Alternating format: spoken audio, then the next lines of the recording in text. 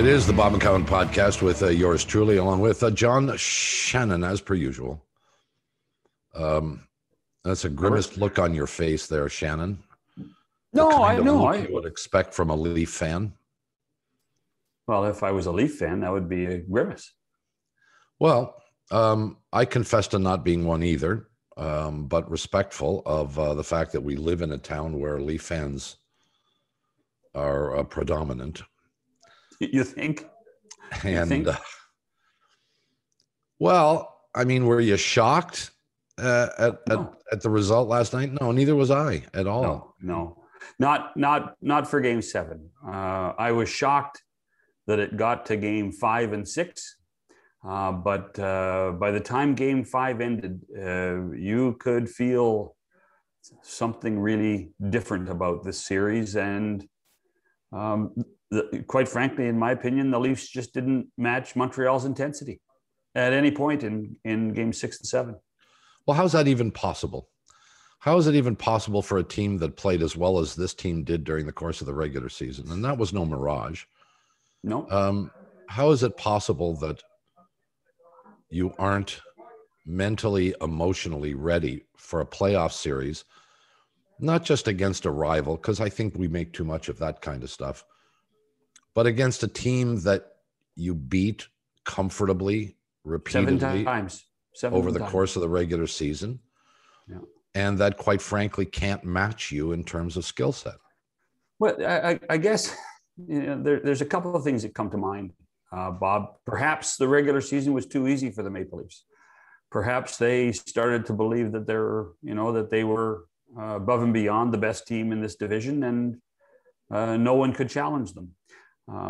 The other thing I think is a little deeper, and I think it's, I was, it's funny. As the game ended, I was saying, well, this is all on the players. This is all on the players. But the longer I thought about it, it's not all on the players. It's not. This was a team that was built for the regular season. We always talk about, well, there's two different seasons. Playoff hockey is different than regular season hockey. The intensity is different. The intimidation factor is different. The toughness in the playoffs is different. Well, the Leafs have no toughness. And I'm not, when I talk about toughness, I'm not talking about cheap shots. I'm not talking about fighting. I'm talking about the physical nature and the art of intimidation in the National Hockey League. And the Leafs have none of that. They haven't had it for 2 or 3 seasons. And that's not on the players. That's on management who have built this club in a manner of speed, and they weren't that fast last night, of style, and they have lots of style, but not necessarily built for playoff hockey. It's funny. So last night at my house, I'm watching the Maple Leaf game simultaneously with watching Lou Lamoriello's Islanders team win in overtime. And 2 of the most effective players for the Islanders last night through the whole game, I don't think they put any points on the scoreboard, but they were effective and they changed the tone of the game, were Matt Martin and Leo Komarov, 2 former Leafs. And that to me is indicative of something that needs to be addressed within the organization. It's funny, and I'm sorry to take so much time here. The one, Brendan Shanahan, 500 goal scorer, more than 1,000 penalty minutes. I mean, this guy was a tough guy. Mm-hmm. And he made his name in the playoffs because he played tough. What the Toronto Maple Leafs and what Brendan Shanahan's Toronto Maple Leafs don't have as a player is Brendan Shanahan. And that kind of player wins cups. And that's why his name is on the Stanley Cup as a player. But right now, there was not 1 ounce of pushback at any point last night. If Canadians pushed, the Leafs would skate away. And you may agree or disagree. Well, that's not the way they play. That is the way you play playoff hockey. And I didn't see someone so angry last night as a Maple Leaf that they were losing. I wanted to see somebody mad. I wanted to see somebody prove something, because I saw it in 3 or 4 members of the Montreal Canadiens through the last 3 games. I saw Brendan Gallagher mad. I saw Corey Perry mad. I saw Shea Weber mad. I saw people playing to the edge and not over the edge in Montreal. I never saw anybody in the Maple Leafs get to that edge, Bob. And I think that's a problem. And that's not on the players, because that they have been taught that this is how they want the game to be played. That's on management. Well, I don't disagree with a word you said. Foligno was brought in, at least in part, because he can be. He's a character guy. He's supposed to be that type of guy. A tougher guy. Now, he was hurt, so badly. He was limited by what he could do. But the suggestion that they didn't bring in guys with that toughness is really not true. They did make an effort. I'm not defending them by any stretch of the imagination. No. But those guys did not. They did not. Everybody reveled in the first couple of weeks of the season that Wayne Simmons had changed the personality of the Maple Leafs, and he did. Wayne Simmons wasn't a factor. Well, and I saw there was a comment either made last night on television or that I read last night, indicating that Simmons actually was one of the better Leafs and did his job. And I agree with you. Simmons was not brought to be a figure skater. He was not brought in to be a playmaker or a goal scorer. He was brought in to be a physical guy, a guy who could potentially ram into somebody and hopefully turn a game around. There was none of that. I don't think it happened a single time. I have no recollection of a hit by him that was significant. Do you? No, but the other thing was, it was quite visible, and in talking to a few people after the game last night, quite visible that the big boys, Matthews and Marner, to a lesser extent Nylander, who scored, he did what he was supposed to do through the series, score goals. They were emotionally spent. And how do you create an infrastructure of a hockey club where your 2 best players are emotionally spent like that? Well, I want to raise another point here. It wasn't for lack of trying, but goodness gracious.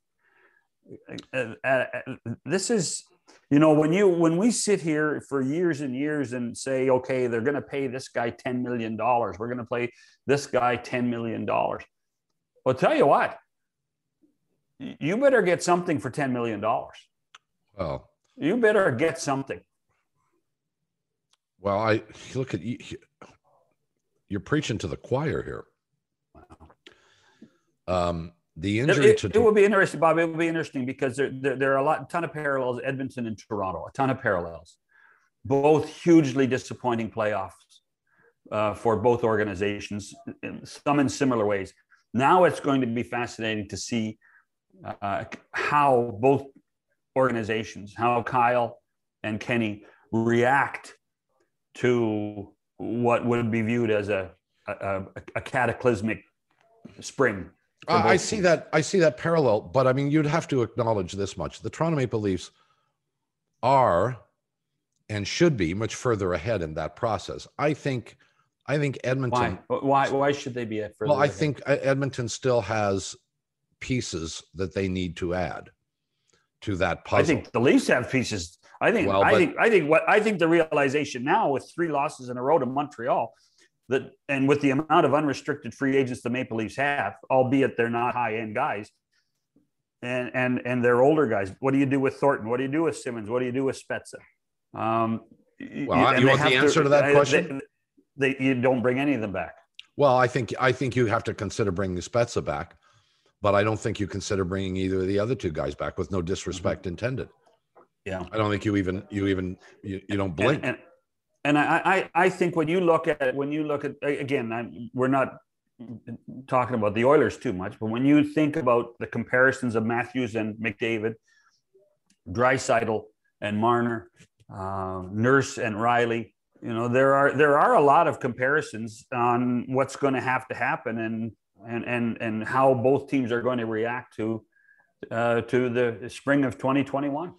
Well, I would say Edmonton did not build a team that they thought was ready to win. They thought they built a team that was better with a new general manager, but not a finished product. The Toronto Maple Leafs thought they had a finished product. Yeah, and that's fair. That's fair. Yeah, right. And yeah, it is finished because they're not playing anymore this year, and this extension of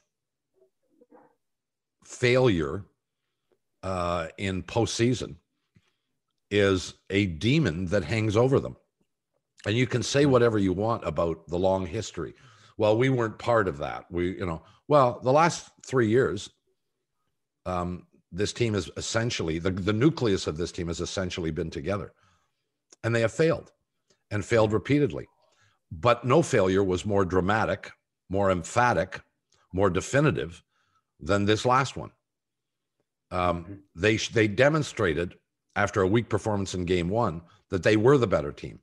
They demonstrated that in games 2, 3, and 4, and then essentially went to sleep offensively in the first 2 periods of every game. Never came out with any energy, never came out with any determination, never exercised their will against Montreal in any way, shape, or form. And yeah, Carey Price played great, but he wasn't the fundamental difference. I think you would agree. A goaltender can stand on his head and win a series when you're badly outplayed. The Montreal Canadiens were not badly outplayed over the course of this series.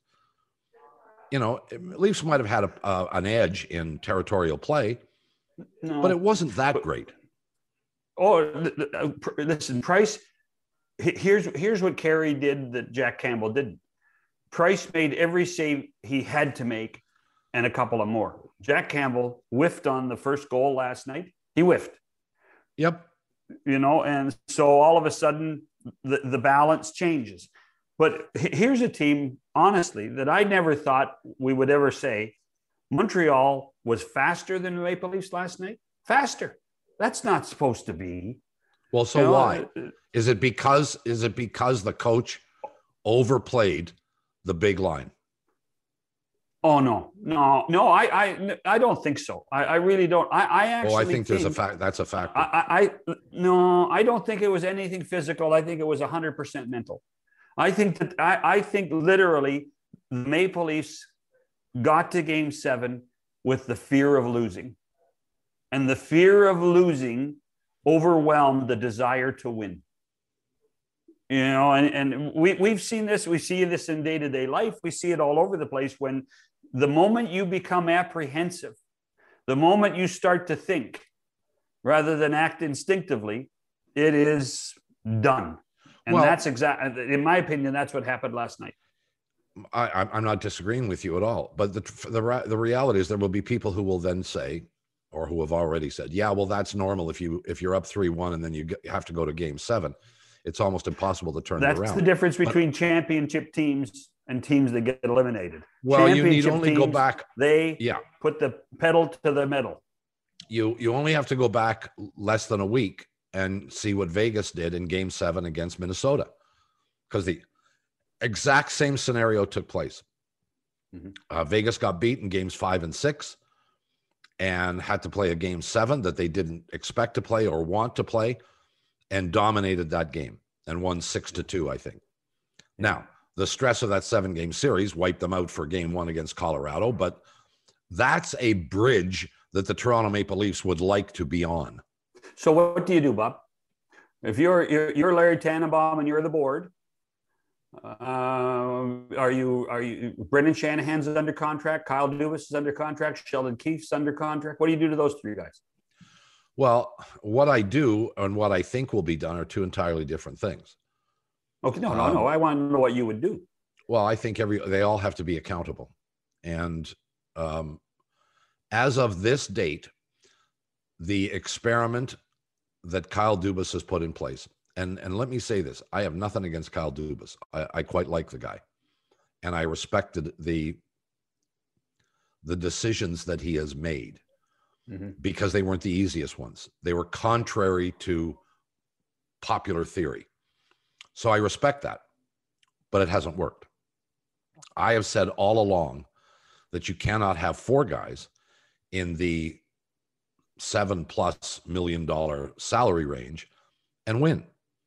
Maybe you can have 3. You 7 certainly million. can have 2 of them are over 10. 2 of them are over 10. Well, that's my point. And you can make the argument that Nylander was the best of the 4. I mean, Tavares was hurt, so you can't put him on the list. But Nylander produced. I don't know if he played better, but he produced better than either Matthews or Marner. Tell you what, if Matthews and Marner have 5 goals each like Nylander, the Leafs win in 4. Agreed. Having said that, I do not put Nylander's skill sets at the same place that I put Marner and Matthews under normal circumstances. And I would not have signed Nylander. And if I'm going to, you can't trade Tavares. He has a no trade. Are you interested? And I don't know what the other 2 contracts are. They have limited no moves as well. Okay. Nylander doesn't, I don't think. No. I don't think he has any limitations. I think you gotta rebuild this thing. And maybe you rebuild it out of necessity around Tavares, Matthews, and Marner. But I don't think you keep Nylander. And it's not a criticism of him. He was their best player during the playoffs in terms of goal scoring. But there are things about his game that I don't like. And he demonstrated them last night. He thinks he thinks himself first. He thinks himself first and pass second. And there were opportunities last night for him to make passes to open players in front of the net at least twice. And he went for a skate to try and create something himself. Now, that's not the end of the world, but it just demonstrates something. And frankly, you're not going to trade the leading goal scorer in the NHL. I don't think that's ever been done in history. Well, maybe Gretzky, huh? I don't remember if he was the leading goal scorer that year. But he probably wasn't, but close. Well, but he was close.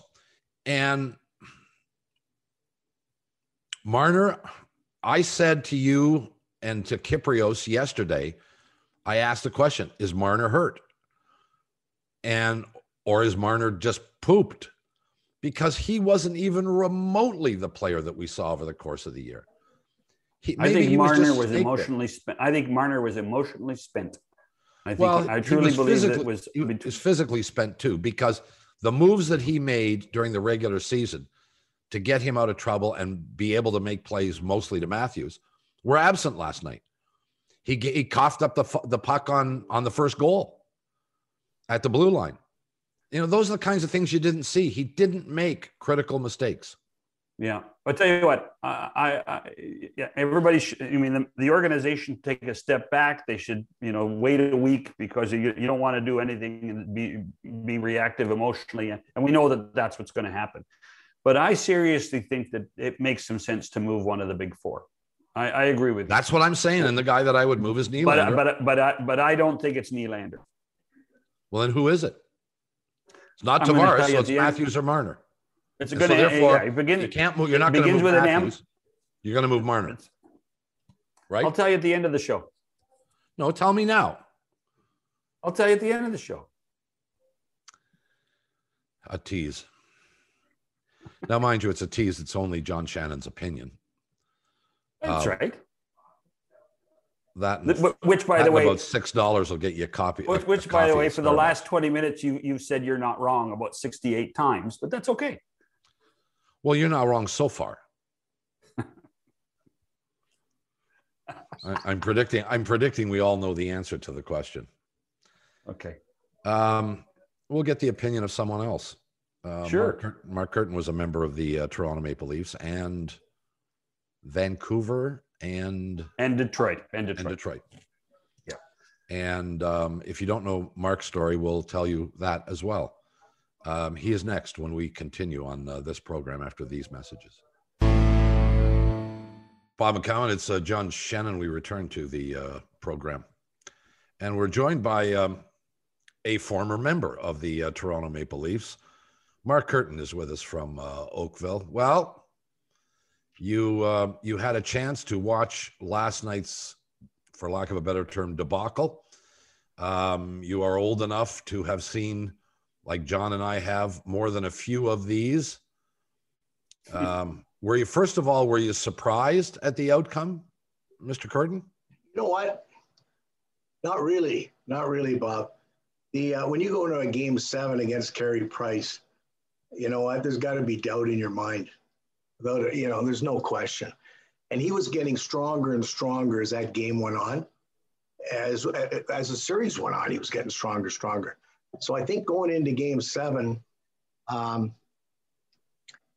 sort of anticipated a similar start to like game 6 was, where they were up tight, holding their sticks a little bit tight, and you can't play that way, and then as soon as you fall behind, it's even tougher because you get tired faster, more doubt slips into your mind, and it just gets tougher and tougher. So was the outcome a surprise to me? No, not really. I felt that they had to get that first goal or the first couple goals so they would relax and play their game, and it didn't happen. So it was a battle all the way, and it was tough to watch. And now we've got a city that's crippled. Yeah. Well, hey, so Mark, I mentioned to Bob in the previous segment that I don't believe the Maple Leafs' approach to playoff hockey is the way it should be. I think there needs to be a little more toughness in the lineup, a little more aggressiveness in the lineup. Where do you sit on that? You know what? To be honest, did you watch the Boston game? Like, I flipped over to the Boston game, and granted, the atmosphere was different. The place was full with fans and all that stuff. But you know what? That team knows how to win. They know how to win. Their core knows how to win. And I think until we win a series or two with our core, we're going to have the same thing over and over again every year. And because Boston, that line, are they winners or what, those guys? When sure they goal, they get it.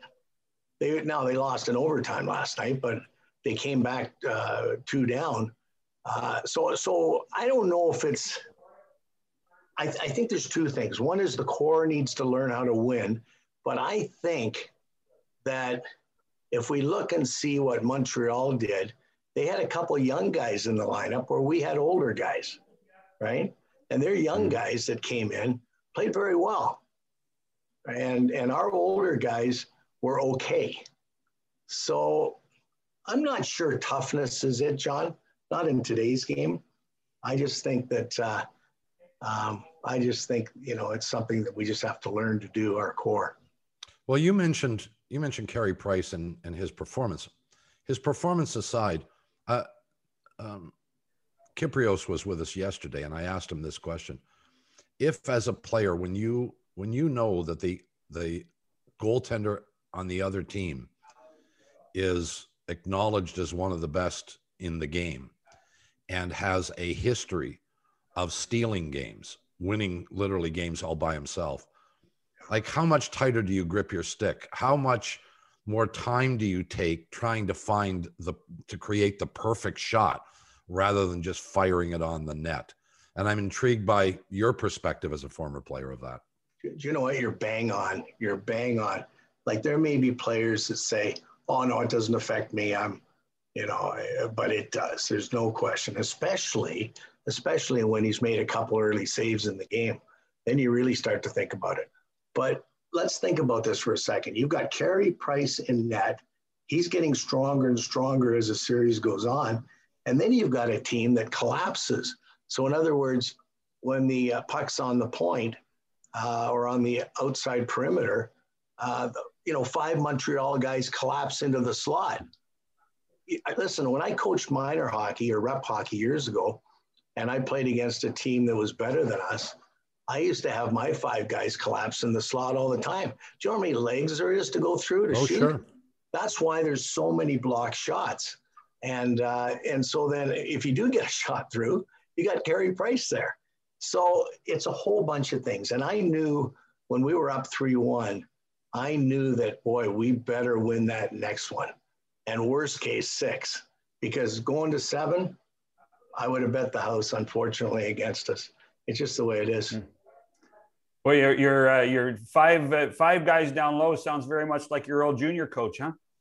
Roger? Roger Nielsen? Yeah. Oh, yeah. Yeah, you know what? Right. Yeah, absolutely. We were laughing about it the other day, actually. You know, Roger, anybody that comes out of Peterborough can play a 200-foot game, right? Running 4 lines, and Dick Todd and Keenan and all those guys. But, boy, Roger sure put a defensive checker penalty killer tag on me, didn't he? Yeah. Oh, gosh. And then I'd go down to the American League and you get 70-some points. And I call Roger up and I say, how come when I come back up, I'm a checker again? You know, but that's the way the game works, right? You and Jimmy. Jimmy Jones, yeah. Well, that's a whole nother story, John, because if back in 1978, when Roger drafted me, I thought, oh my gosh, I'm going to be on a championship team here, because they lost to Montreal 4 straight, but nobody in the world was going to beat Montreal then, right? Mm-hmm. And I'm thinking, okay, I'm going to replace Jonesy because I got a little more offense, and this is going to be great. And then Harold jumped in and absolutely destroyed our team. You know, just destroyed it. And then, because that team was only about 2 players away from challenging, you know? Sure. What was it like? Just being a local guy, Southern Ontario guy, what was it like to play for the Maple Leafs, and what was the pressure like? And I know we're in 221 now, and it's 1978 or 79. What was the pressure like to play for your hometown team? You know what? I was in such a different space mentally that it didn't bother me at all, not at all. And you know, I remember Roger, when I got drafted. Of course, back then I was sitting on my front lawn when I got drafted. Quenneville was, they didn't have a first round pick. So Q was second round and I was third.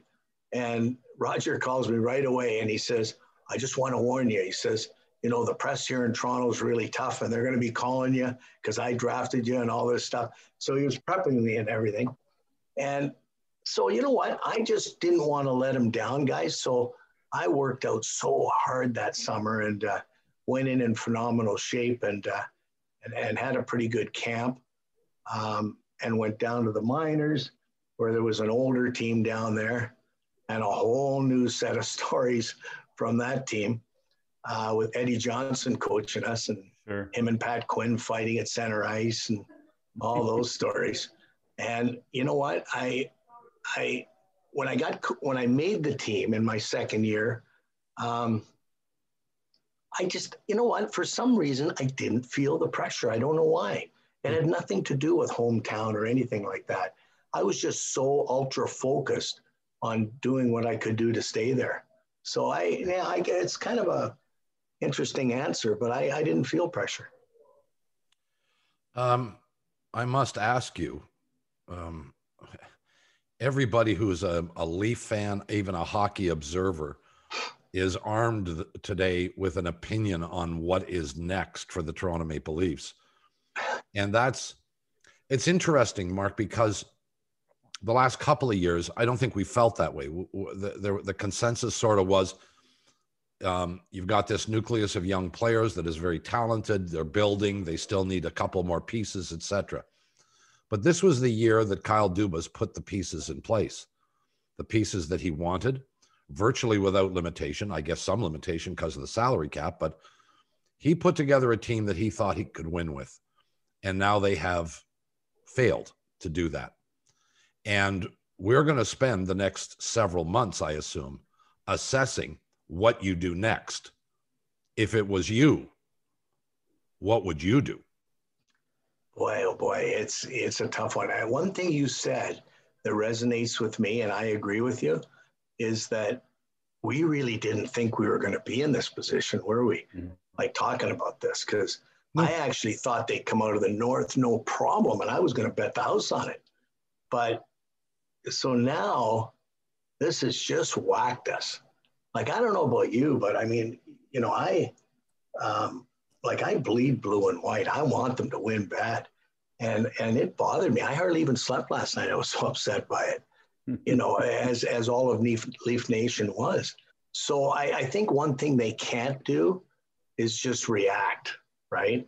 I mean, right, it's the first thing that pops in your head. You want to react. You want to get rid of this guy. You want to get rid of that guy. But, and I don't want to give you the token answer that they're probably giving you, but at the end of the day, you really do need to sit back and say, what went wrong here? What went wrong? And, you know, I have to give Jack Campbell credit, because going into it, I wasn't sure that he could hold the fort in the pressure. But you know what? He kept them in game 6. And game 7, he played pretty good yesterday. The first one he should have had, I think. But you know what? He kept them in.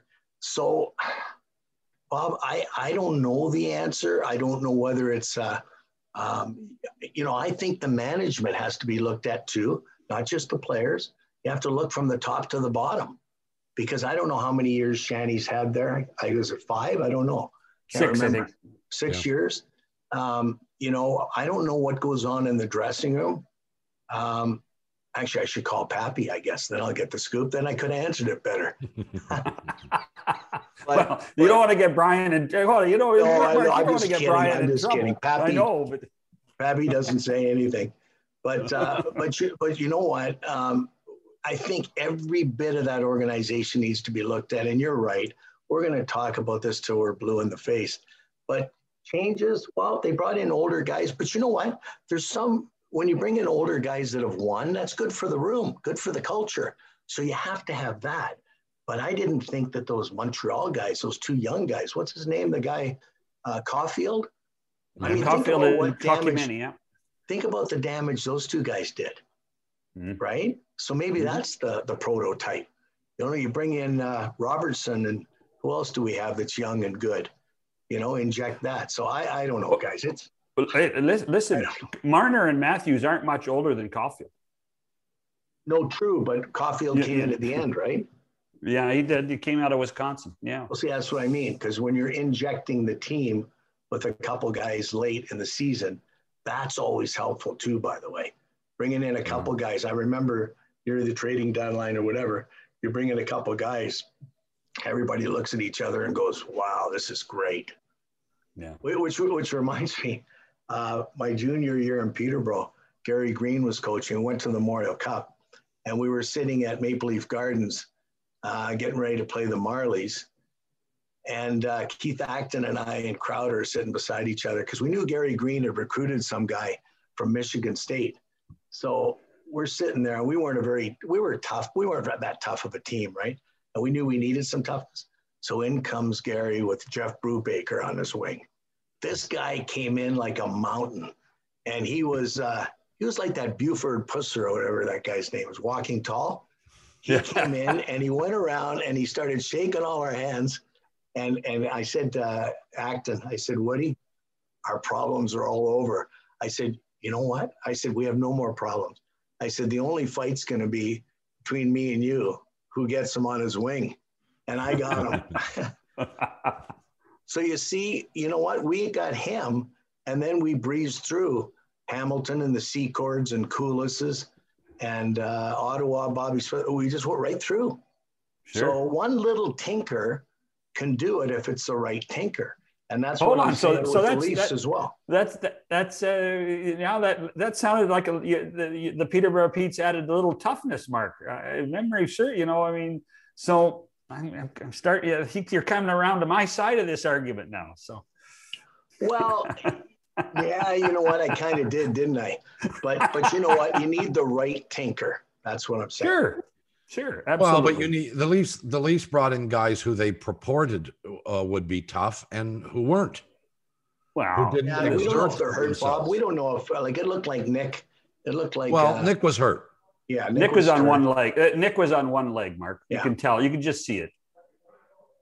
I'm going to throw something out there that crossed my mind about halfway through that series too. You You know, it appeared to me a few times where our core was getting tired. I don't know if you guys noticed that as well, but you know, the core, when I say the core, Matthews, Marner mainly, I thought Nylander played very well last night.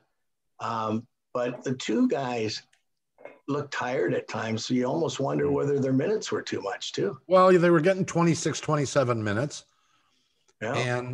And Riley played, I don't know, I didn't even see the total, but 30 to 32, 35. Yeah.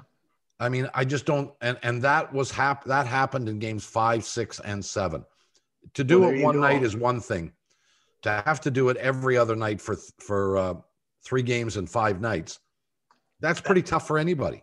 Well, Bob, and the fact that the series is slowly slipping, right? Yeah. So let's put that in your brain for a second.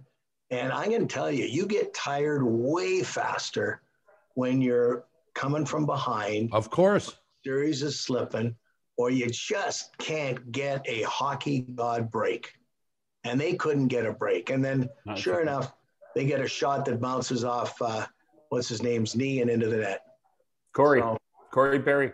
Yeah. By the way, Riley last night, 26-17 was his ice time. Wow. That's all? Yep. Yeah. The overtime games, he might have been over 30, but. Wow. That's a lot less than I thought. Line, guys, like he was out there. The core needs to win. The core needs to learn to win. We're gonna take a break, and we're gonna tell you a little bit about Mark's personal story, and we'll do that after these messages. Bob McCown, it's John Shannon with you. Mark KIRTON is with us, former Leaf, former NHL player. Tell you what, he's the best analyst we've had on this week. So. Well, principally because he started to side with you in your opinion. That's that's excellent point, Robert. Excellent point. Well, I know that's the criteria for you, but I'm not arguing the point. His analysis has been pretty accurate.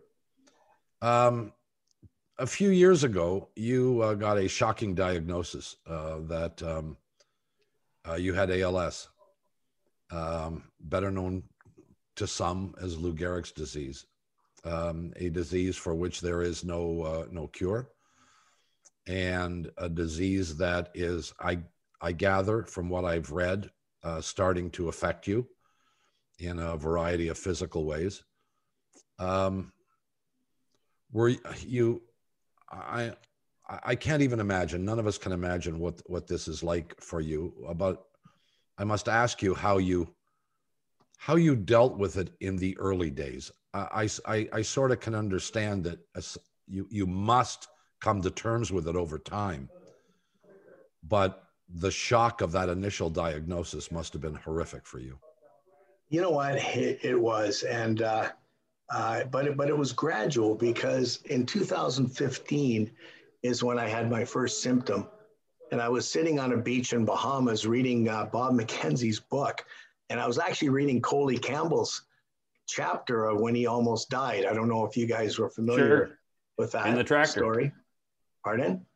In the tractor. In the tractor, yeah. And so I called him, and he said, and we talked about it, and then I told him my right arm won't stop twitching.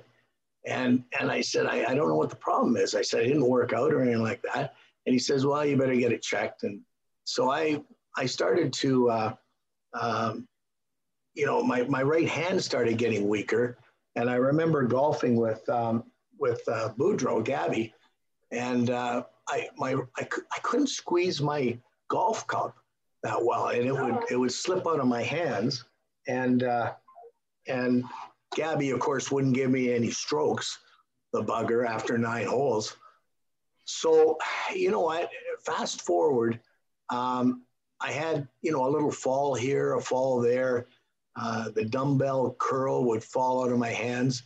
So I did a whole bunch of testing for 3 years, and I actually thought I had Lyme disease because it came back positive, and it mirrors Lou Gehrig.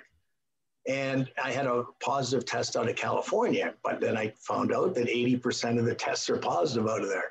So that wasn't the case.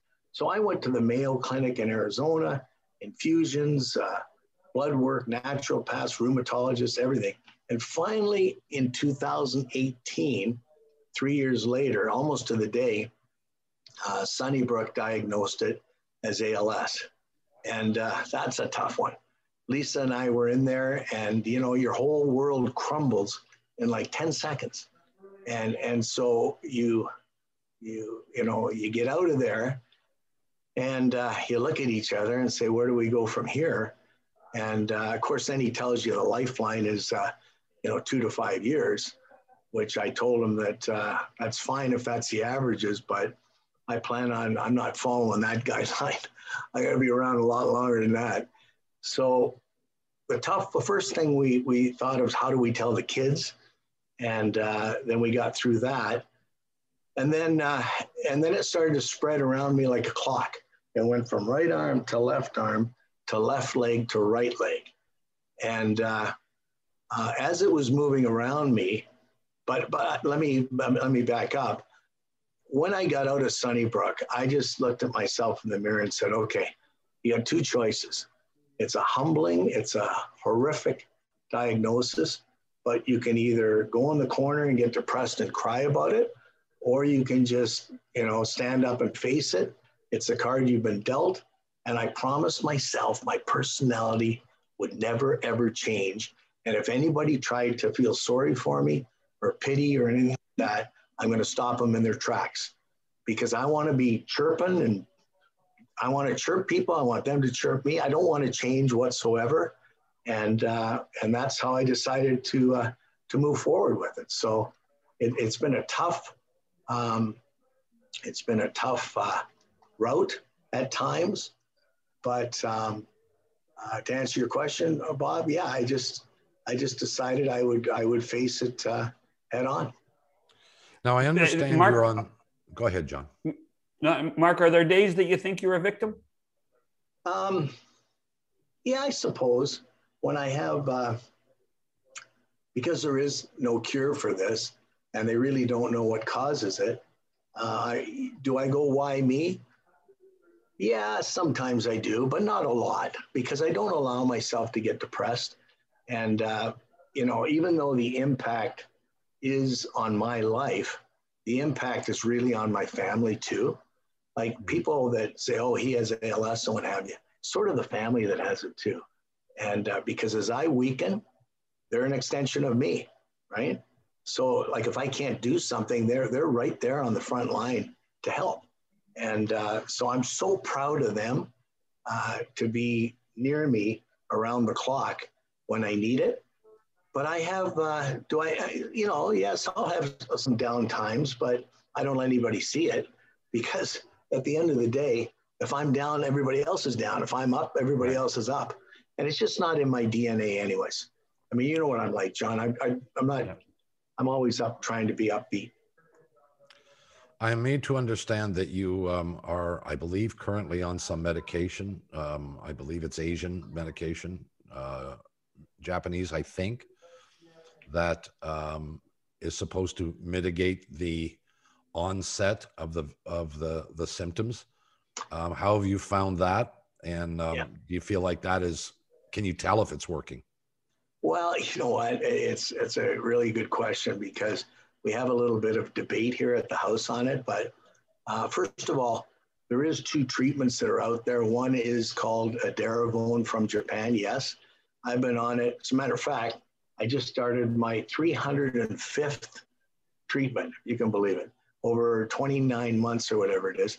And I go on this treatment 10 days a month, and it's just an IV into the arm for 10 days, an hour. And my daughter, who's 16, actually does it. Wow. Now, the other one is just a couple pills a day. But what I was going to say is, when I started going on Edaravone 2 years and a bit, my legs were strong as could be. You know, I only had it in my right arm. But since then, it's really hit my legs hard, and basically they're fried. So my wife thinks that, you know, what would it have been like if you didn't go on the treatment? Maybe your legs would still be okay. But my response is, Well, if I didn't go on the treatment, maybe it would be in my front by now, where I wouldn't be able to breathe or swallow or eat or talk. So you know what? If it ain't broke, don't fix it. I'm staying on it, because if it stays in my limbs and even slows more and it stays out of my front, then I'm still in a win position. You see, so but you know, we need more than that, not just the 2 treatments. I mean, there's 160 drug companies around the world that are in the ALS space right now, and there's 80 trials that are going into phase 2 and phase 3. So there's a lot of positives around the world. So when they get that magic potion, then the trick is to get it into our bodies fast. And Bob, I will tell you that when edaravone finally got approved, actually, sorry, when it came across into the States, and the FA approved it, and then Health Canada approved it, and then provincial approved it. Do you know how long that took? 2 years. Yeah. So think about it. They get a magic potion in the States. You think I got 2 years to wait for that? No. So that's one of the 3 major asks that the ALS community's fighting for. Government, faster pathways, so we can get drugs into us as soon as they get a good treatment. And it's a struggle. Well, one of the dilemmas that I'm sure you face, let me ask you this straightforwardly. If there was an experimental drug that you were allowed to take, but had no guarantees, no idea what, if any, side effects would take place, would you take it? You know what? The way I am right now, today, I would probably want to research it more and more and more and more before I made that decision. But if I get to the point where I'm losing my voice and I'm having difficulty breathing or something like that, I'm all over it. I'm all over it. But right now, my life is... Now, I will tell you that a lot of these treatments, one in Sunnybrook, as a matter of fact, that looks like it's going to be very positive. Would I try that? You know what? I can put up with the side effects. I would just want to know how dangerous it could be if I took it, I guess. Of course. At the stage I'm at right now. But if I worsened, then like I said, I'd be all over it for sure. 100%, but good question. So this is June is ALS month in our country. There's the June 20th is the walk to end ALS. Tomorrow in Major League Baseball, June 2nd, is Lou Gehrig Day, which is, I think, a dramatic move from Major League Baseball to acknowledge what has gone on with the disease. Where do you think we are with awareness of ALS, Mark?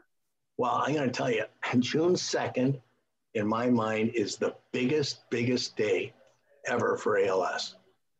Because don't forget, it's been 80 years, I think, since Lou Gehrig passed away of this.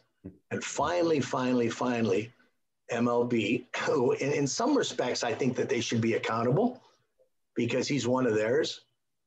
And finally, they've come up to the plate with the greatest awareness day ever. And I think to have our story heard across Canada or across the land and have it resonate with people to rally to our cause is like never before.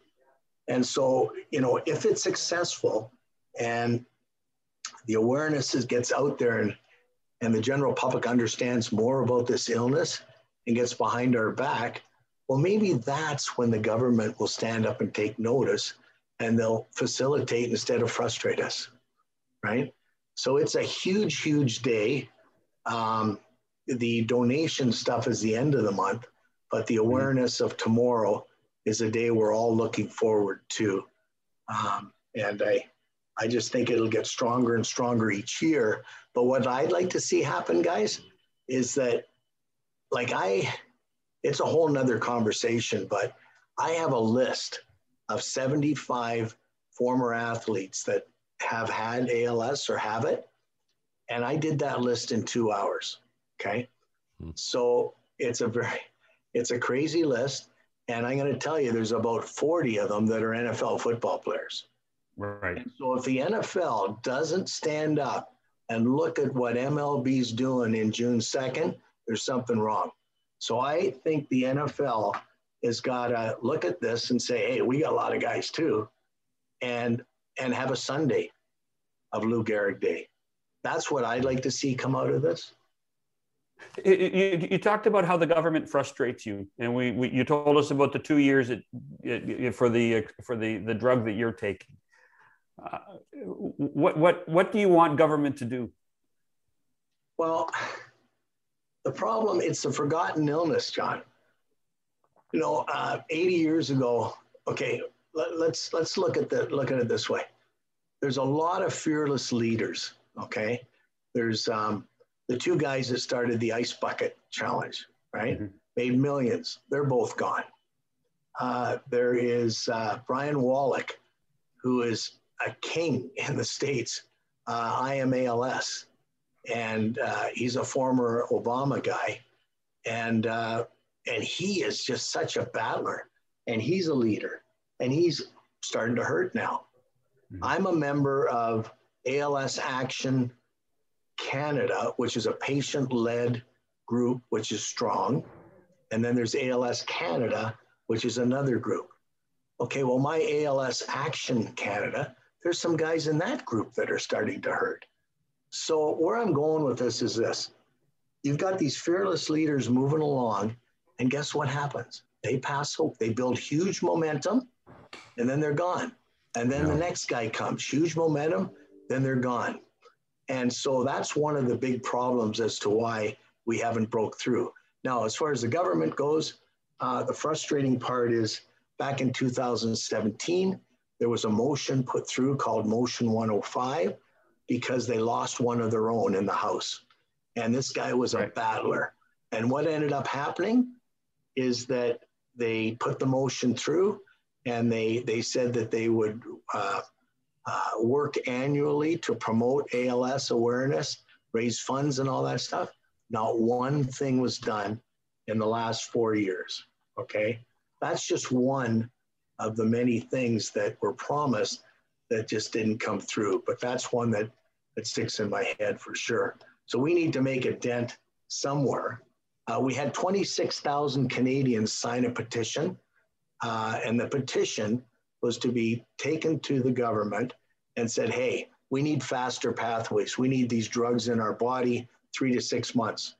And to date, Health Canada turned it down, and nothing's been done about it. So we just keep running into walls, but we got to keep fighting. Mark, you have you obviously are a fighter. I know I speak for John. We are.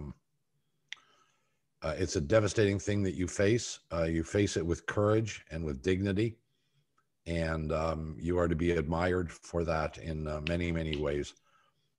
It was so enjoyable to have a chance to chat with you, and hopefully we'll have a chance to do it again, maybe many times. And let's hope that there is a miracle out there. And I know that everybody watching or listening to this shares that sentiment. We wish you the best health possible. And let's have another conversation real soon, okay? You know what, Bob? Thanks for inviting me, guys, because every little bit helps on the awareness front. And, it's all I can say is that be aware that time is a pretty valuable commodity. Yes, sir. And it's often taken for granted. So when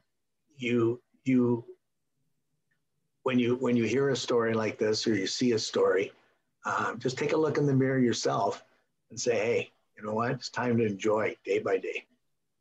Well, you tell you what, you're a good man, and your family, as you said, the ALS is now something for your whole family. So give them a hug for us, and let's make June a special month. Yeah, I will do that, John, for sure. And just a shout out to the sports community as well, because the rallying, I mean, when you ask people for short promo videos, and, guys like Wendell Clark, like 20 minutes, it's sent out. It's incredible. Yeah.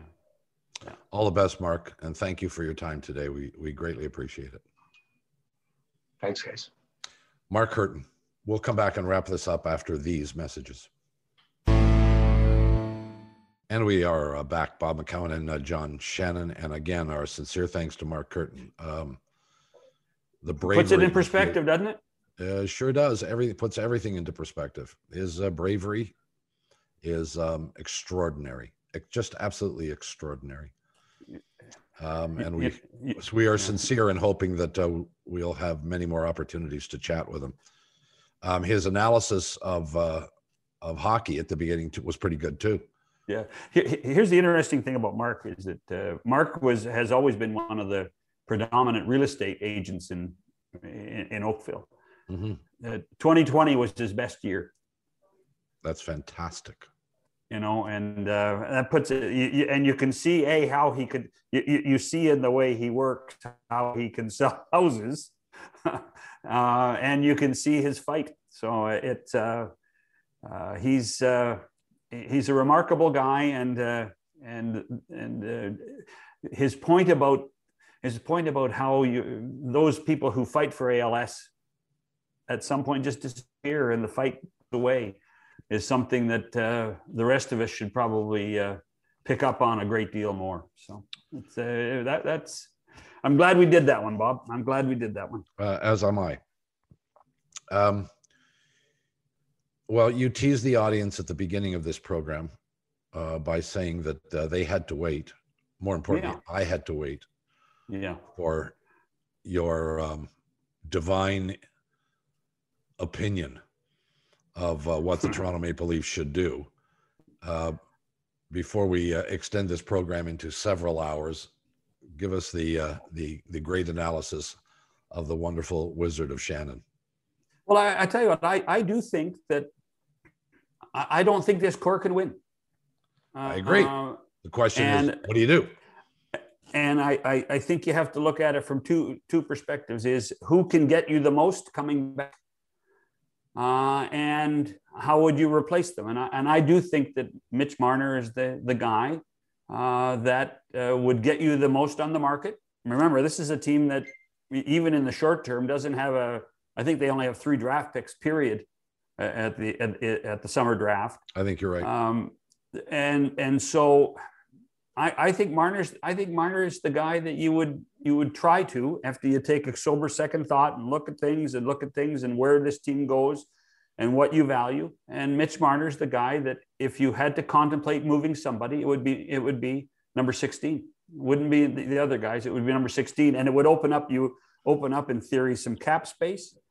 And there would be, I think, if Kyle put the shingle out to say I'm, very quietly, Marner's on the market, I think that there would be a long line of people saying we'll take him, and they'll get a king's ransom for him. Well, he would not be my first choice. I've made that clear, but I do understand your position on it. And I think one of the reasons that Nylander isn't is because Nylander's contract now looks pretty stable. And he's not expensive compared to the other 3. Well, he's 7 and the others are 10-5, give or take. We're rounding it off. Yeah. Look, if you're going to blow it up, and the preliminary consensus seems to be this team isn't going to win with 4 players at $40 million, maybe the correct answer is both of them. No, but, not Matthews. Well, not Matthews. You can say no all you want. I just did. Here's the other thing, and this is where I think management probably will sit to say, well, listen, we did all this except for 11 minutes without John Tavares. One of the guys who was supposed to be a cornerstone, and it was a. But you yourself said earlier they can't win with this group, and now you're backtracking and saying that the Tavares absence. I'm still moving Marner. I'm still moving Marner. I am. Well, I understand what you're because saying. they should be able to win without Tavares too. Well, I understand what you're saying. I'm moving Nylander, but I'm making the argument that perhaps if you really concede that this team is broken, you're going to move two wingers. You're going to keep your two centers, because one of the things that hockey people like you have said forever is you have to have strength down the middle. Down the middle, sure. Well, then you're not getting rid of Matthews. So you keep your two centers, and you hope your goaltender was not a mirage this year, because you're probably going to lose Anderson. Yeah. And you may not care, but that's a good one too.